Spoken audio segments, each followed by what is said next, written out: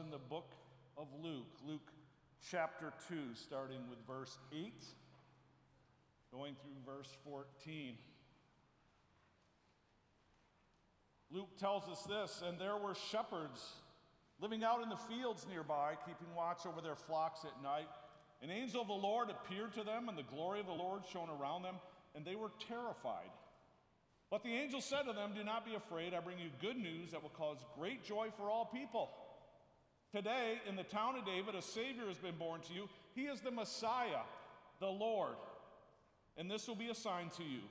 You will find a baby wrapped in cloths and lying in a manger." Suddenly, a great company of the heavenly hosts appeared with the angel, praising God and saying, "Glory to God in the highest heaven, and on earth peace to those on whom his favor rests." This is the word of the Lord. Thanks be to God.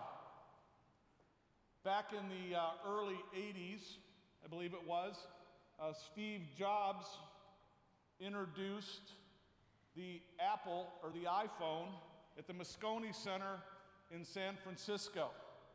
And when he made that presentation, he sort of, what they'll say in the marketing world, set the benchmark for how you should debut items, how you should launch new products.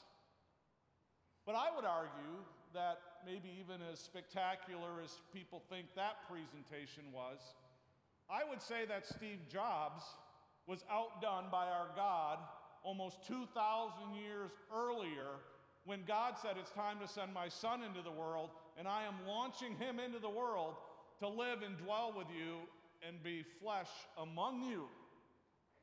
When God sent Jesus into the world, he said, "My son is coming," and God sent that news to shepherds living out in fields, and suddenly an angel of the Lord appeared to them, and the glory of the Lord shone around them. That is quite a way to make an announcement. To send an angel of the Lord with the glory of God to these shepherds. I mean, seeing an angel, I think, in the daylight would be enough, right? The angel with the glory of God. We read in the scriptures that God's glory is always presented with an incredible light. In fact, we're told in Revelation that in God there is so much light that in heaven we will not need a sun. Amen. Think about that. That's the light, the brightness, the glory of God. Can you wrap your minds around that for a minute? And to see that, not just for a little blip, but all in the daylight, it'd be something. But this was going from pitch black to boom! The glory of God like that. Can you wrap your minds around what these shepherds were feeling? And there they were, in the fields, an angel, boom, before them. The sky lights up, and it says the glory of the Lord was all around them. And the scriptures tell us that at that moment, these shepherds were terrified. They were terrified. First of all, this is God coming to earth, and he lands with these shepherds. And shepherds are not the upper crust of Jewish society. Shepherds are not the ones who live in Jerusalem, who are set on making sure that they're bathing regularly in the mikvah and making sure that they're there offering their sacrifices so their lives are right with God. These are the shepherds who are out in the fields, who are unclean. Most think they were uneducated. And here they are sitting around their campfire late at night or early in the morning, probably having down a few jugs of wine in the middle of a crass joke or two, and then boom, the glory of the Lord shows up. And they were terrified. I mean, can you imagine that? The full-on presence of God. The glory of the Lord, the full-on, unadulterated presence of God. His complete omnipotence. His unblemished righteousness. His unchecked perfection. Everything that makes God transcendent and makes him holy and set apart from us, that makes him this righteous God. I mean, imagine this. Everything that makes God God showed up to these shepherds in this moment, in this field, to announce that the Savior has come, and they were terrified. I think I would be too. I think I'd be terrified too. Because the scriptures also tell us that when the glory of God appears, the scriptures say this, that it's like a refining fire. A refining fire. Now, I'm not much into, I don't watch much metallurgy shows, but I do know from what little science that I have had, that when you heat up a metal, you heat it up to refine it, and then all the dregs and all the impurities and all that's ugly rises to the top, and then you scoop that off. And so you have just what's pure gold or pure silver. So you refine the metal and get rid of all that is sin. So think about it again. The shepherds, us, having to sit before the glory of the Lord, the refining presence of the Lord. And in that moment, the shepherds are going to realize that God is God and we are sinful people. The Bibles tell us that the wages of sin is death, and that none of us is free from sin. That all have sinned and fallen short of the glory of God. Oh, not me. I'm a good righteous. No, all have sinned and fallen short of the glory of God. And so that we are lost in our sin, that we are sinful people. And when the glory of the Lord shows up and confronts you and starts to refine you, what is left? What is left after you scoop everything out? Nothing. Because we're sinful people. Through and through, we come into this world, sinful people. So if you start refining us, you start refining the shepherds, what's left? You got nothing to present before God except sin. In the glory of the Lord, all that's going to be reflected back to the glory of God is sin. There it is. And these shepherds, I believe, in that moment, when that angel showed up, and they're standing face to face with the glory of the Lord, they realized in that reflection how sinful they were, and they dropped to the ground, and they were terrified because they knew that God, in his holiness, could look at them and judge them and bring his wrath upon them, and rightly so, because they were sinful people. He was righteous, and to exert his justice, he could punish them and bring death. The wages of sin is death, and they were terrified. And I don't think this is just like, oh, I'm scared. You know, like when somebody goes, boo, and you're like, oh, I'm scared. This was terrified. I saw an example of this, I believe, like this. I watched on Netflix the new remake of The Battle of the Bulge. And it's that story of the trench warfare there in the World War. And there was this one candidate that they were profiling, and his general, or sergeant, said to him, get ready to charge. Okay, here's your trench. Out there by the Christmas tree is the other trench. In the middle is no man's land. And you're going to charge over to their trenches, which essentially means that pretty much 95% of you are going to die. You're going to get bombed. You're going to get shot at. You're not going to survive running across. But somehow we think this is a good idea, and we're going to go do it. And this guy, when he got that news, he was terrified. Terrified to the point where he laid down in the trench, in the mud, curled up in a ball. His body was shaking. He was sobbing because he knew what was facing him, his death. And he just lay there. And I think that's the terrified that these shepherds had. Because they were face to face with God Almighty, the glory of the Lord, and their sin was revealed in them, and they realized the judgment that was coming upon them, and they were terrified.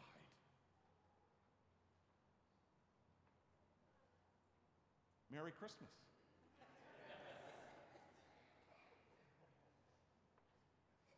They were terrified. Verse 10. But, here's the gospel.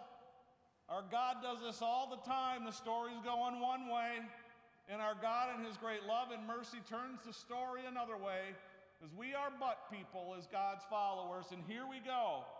But the angel said to them, do not be afraid.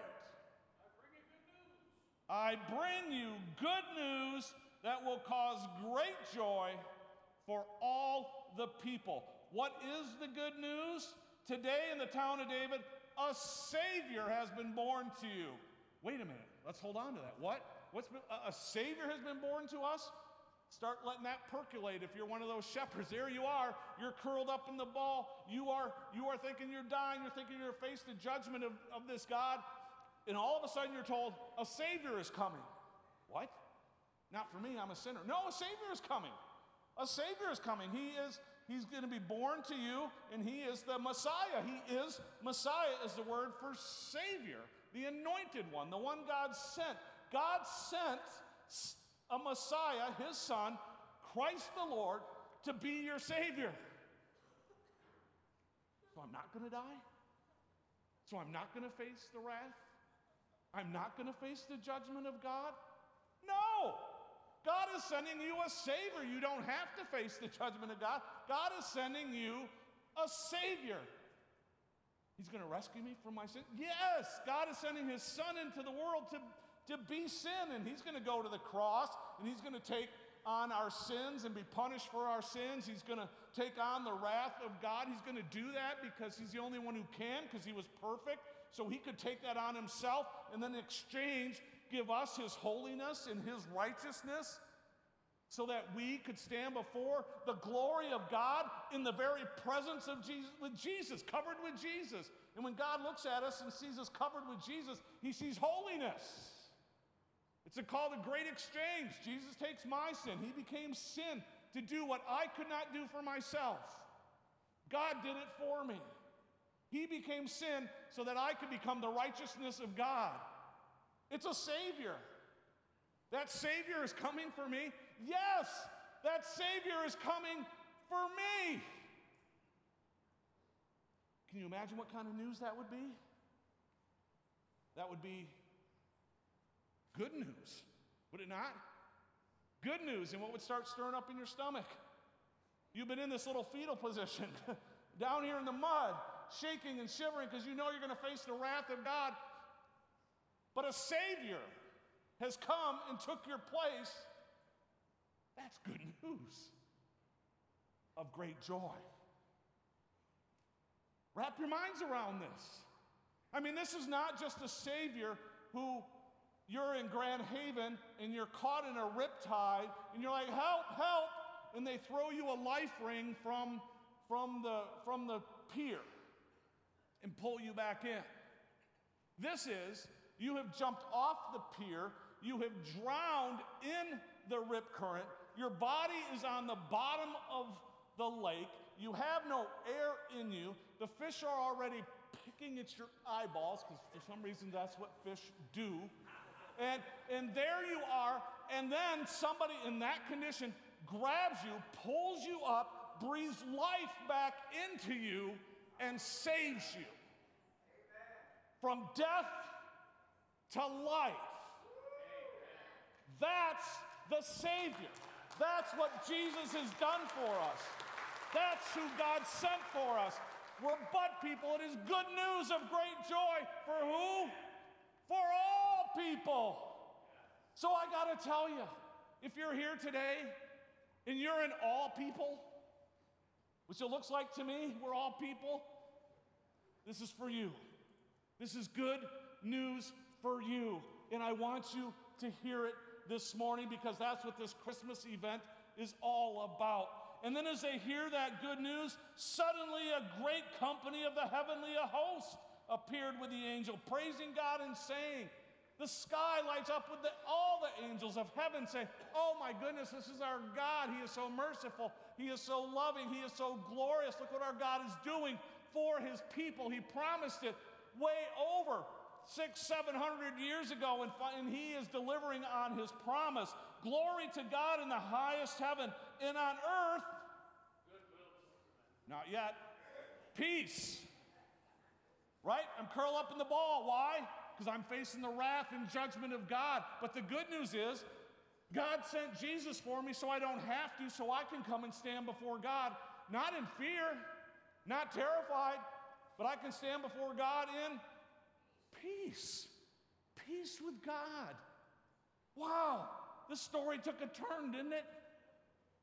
From terrified to peace. And this is interesting because in the culture in this day, when maybe a baby was born to someone in the emperor's family, this baby would be a future emperor, and that baby would be born.